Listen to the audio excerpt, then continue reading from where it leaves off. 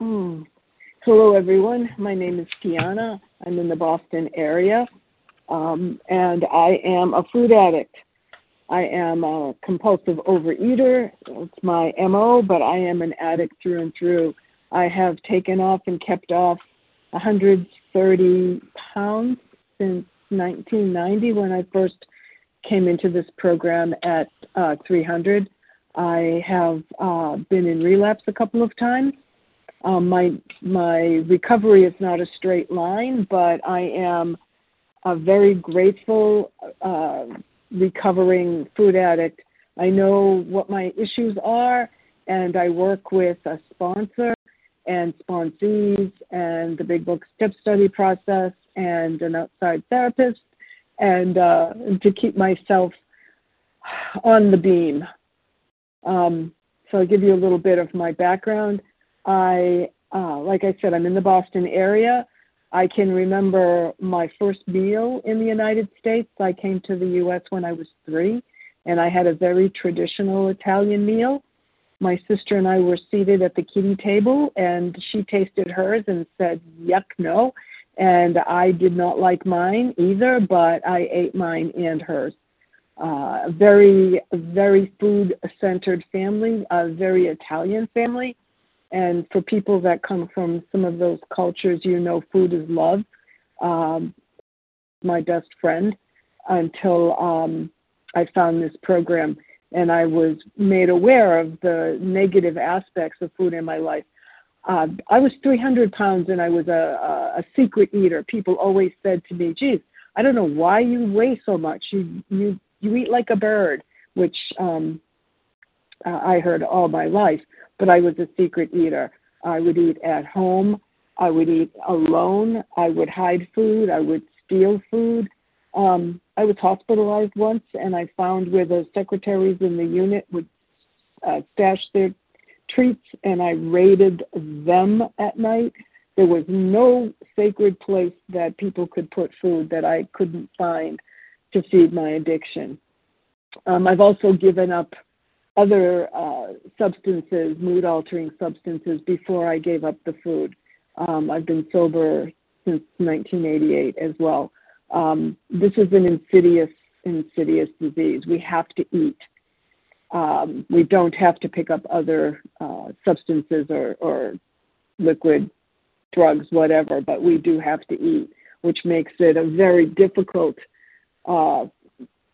thing to do. Abstinence is key, has been for me. Like I said, I've not been abstinent since day one, but working with a sponsor who I have learned to be honest with about what's happening in my life and what I'm eating and how often I'm going places. I live alone, and so my food is normally just mine. There's nothing in my house that I cannot eat, but I have family, and when I babysit my grandsons who are 14 and 16 for the weekend, I have really got to make phone calls. I've got to pay attention to my literature, my writing, my meditation, because they're not food addicts, and there's stuff in that house that if I ate would set me off. I suffer from that peculiar mental twist that's described in the Big Book. I can tell myself that it's going to be okay. It's only a little. And that's, for me, the road to my relapses have been, well, it's okay. I've been out, I've done this, I've done that with food that's not exactly on my food plan, but if it's not flour and not sugar, then I can convince myself that it's okay to either overeat or eat off someone else's plate or share food, which is, they're no-nos for me. I have to keep it clean and unsexy. So I have 3 grown children, and I have 5 grandchildren. And by trade, I just retired, and I had sit-down jobs. And since I recently retired, I've joined the local YMCA, and I've been exercising. And my compulsive nature has expressed itself there too. I had cancer a few years ago and had some surgeries, and I've been in a little bit of pain lately, and I don't like to ask for help or admit things aren't going well. And when I went to the doctor today, she said, yeah, that's all scar tissue. What are you doing? And I described my exercise routine, and she laughed at me and she said, slow it down. You don't have to do everything every time. And it's just an example of how pervasive my mindset is. When I was growing up, my father died when I was very young, and my mother didn't speak English. We were immigrants from Argentina, but everybody we lived with, because it was an Italian community, we were very comfortable in this very close community. And my mother never really had to do anything for herself once my father died. We all pitched in and became responsible for her, and lived my life where I could just control everything. I could just do everything. Now we hear it like women can be empowered, but it was it set me off on the inability to ask for help. You know, I can do it. I just have to try hard enough. And I had to get over that in this program. We call it a fellowship and a 12-step program. We don't call it a diet, and we are aware of our isolation. And because I live alone, I make it a point to have my fellowship that I'm in touch with, because I need to know that there are other people out there like me. I'm not unique. Not my closest friend in program when I was married and living in Boston. She lived right close to me, and her top weight was 128 pounds. Mine was 300. And yet we had the same mental twist, the same sort of approach to life. And it helps me to be in touch with her as much as it helps me to remind myself that 300 pounds is just a bite away. The fellowship is critical. Step one, admitting that I was powerless over food. Until I could do that, I was stuck. And it took me a while to realize that a 3,500 calorie snack every night, I used to have concoctions that I would build, was contributing to my weight gain. I did not exactly connect the food to my body. It was easier to be in denial. In step two, when I was around program long enough, it took me a while to accept a higher power. First, the group was a higher power, and then eventually my sponsor was my higher power. And then because I started to do close studies of the 12 steps, which is I was told where the recovery and the healing was, until I could do that, I couldn't find my higher power. This thing in me was that I could do everything, and I had to smash that belief.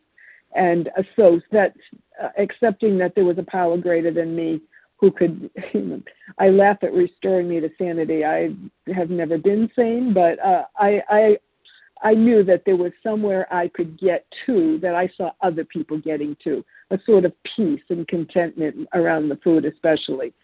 So I was really introduced to my higher power working step two. And step three was just a commitment. And I did the Big Book step study process. And step three was a very serious step for me to take when it came to my recovery. I had to make a commitment to my sponsor, to myself, to my higher power, and to the other people in my fellowship that I was actually committed to doing the work. And I did the work. I did step 4. It took me a year to write. I did step 5. Step 6 and 7, I do every day. I look at my, they use the word character defects, but my personality has been set since I'm 72 years old. So my personality has been set for a long time. And I know myself in a lot of ways. So, for example, today I have one of my grandchildren plays junior varsity soccer. And it's a sport I used to coach. I absolutely love this sport, and I go to all his games. So his games are in another town, and it takes me an hour to get there. Today I had an oncology visit, and then I had my lunch with me, and I knew the game was at 2:30, and I had to drive through Boston. And so I had this huge plan. I get to the field with a book, plenty of time. It's about 10 past 1. Game's at 2:30, but I'm also responsible because I wasn't given the task, but I always bring those electrolyte drinks for the whole team. That's my contribution to the team. But anyway, so I get there, and it's 10 minutes past 1, and I'm going to take a walk. It's a beautiful day. The field is at Northeastern University, so there's all kinds of people, and, it's awesome. I get there, and I get a text from Harvey, my grandson. No, the game's at 4:30. Okay, so the game's at 4:30. It's now 10 past 1. So I'm like, what do I do? So I perseverate. Like, I sat there, and I had plenty to keep me company, plenty to occupy me, but did I want to spend the whole day sitting at a field or whatever? So I sent him back a text, and I said, well, I'm going home. I have to speak tonight, knowing that I'd certainly be home it's 9 o'clock here in Boston. But my brain just went into overdrive. Like, I had to make the plan. I had to adjust the plan, and it was ridiculous. I was so living in the future, not in the moment. And the moment was a beautiful sunny day, and I had plenty of time and a parking space, which in Boston is a big deal. And I stayed for the game. And he was very happy to see me. A 14-year-old child, when he sees me, always gives me a big hug, even in front of his team.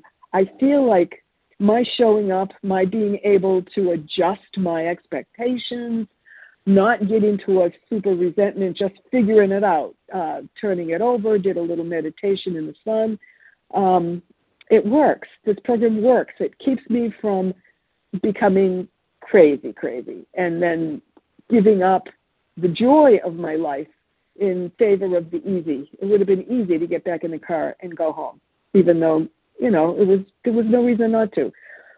But that kind of mental process that I go through, I found a bench, I sat in the sun and said, yeah, you can do this. What else are you going to do?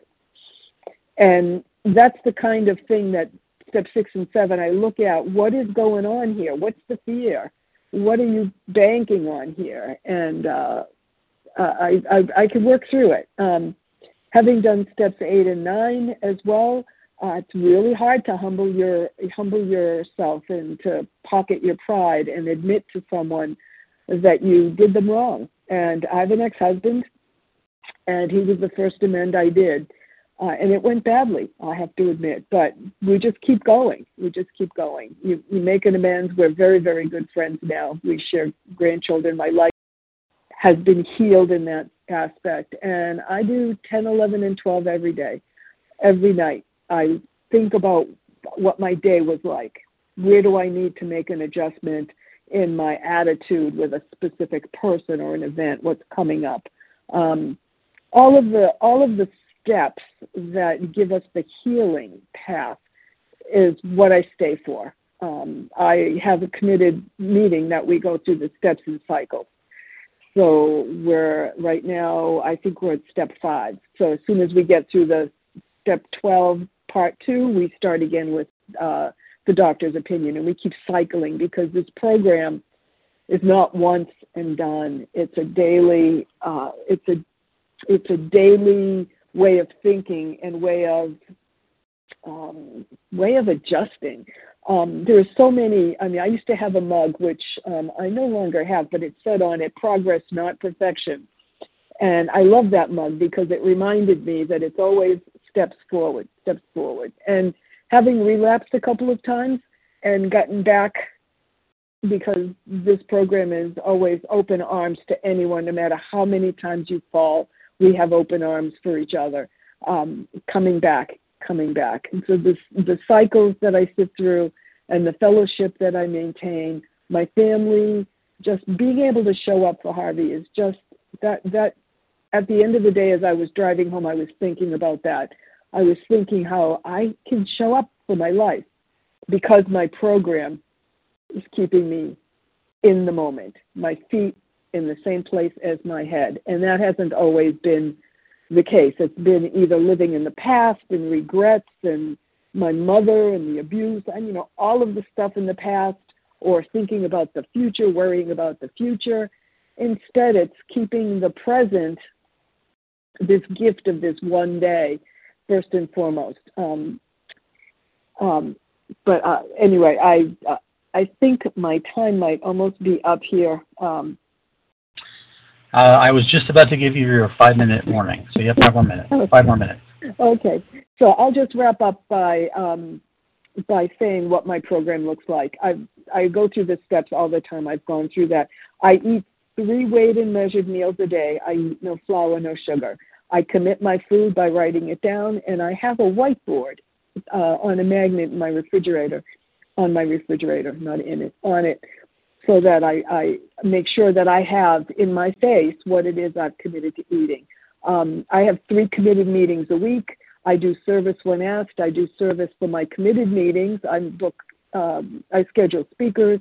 I speak when asked, if at all possible. I take women through the steps. I sponsor several women. So I have 3 people I work with, and I have boundaries, which is a really new thing for me, but I have boundaries. My sponsor and I work on what can I handle, what can I not handle. And so I have 2 daily sponsees and 2 big book sponsees, one of whom has disappeared recently. So program is, I don't take it personally. I've taken a lot more 3rd steps than I have heard 5th steps. So keeping my expectations under control, because my sponsor always says expectations are planned resentments, and I can do that quite easily.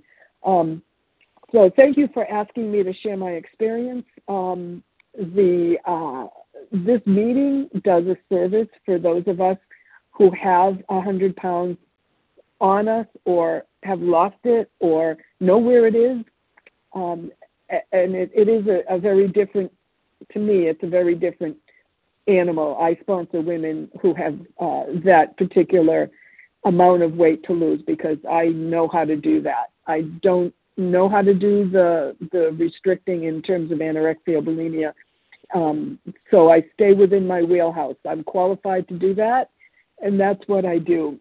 So that's my program, and thank you so very much for asking me to speak. I appreciate it. This service keeps me sober and abstinent, and thank you. My name is Tiana, and my phone number, I will give it for people who want it, 617-504-2660, and I do not return calls almost immediately. It takes me some time. So if you haven't heard back from me, it's not because I don't want to. It's because I'm slow. I'll just admit that. So thank you again, and I'll pass.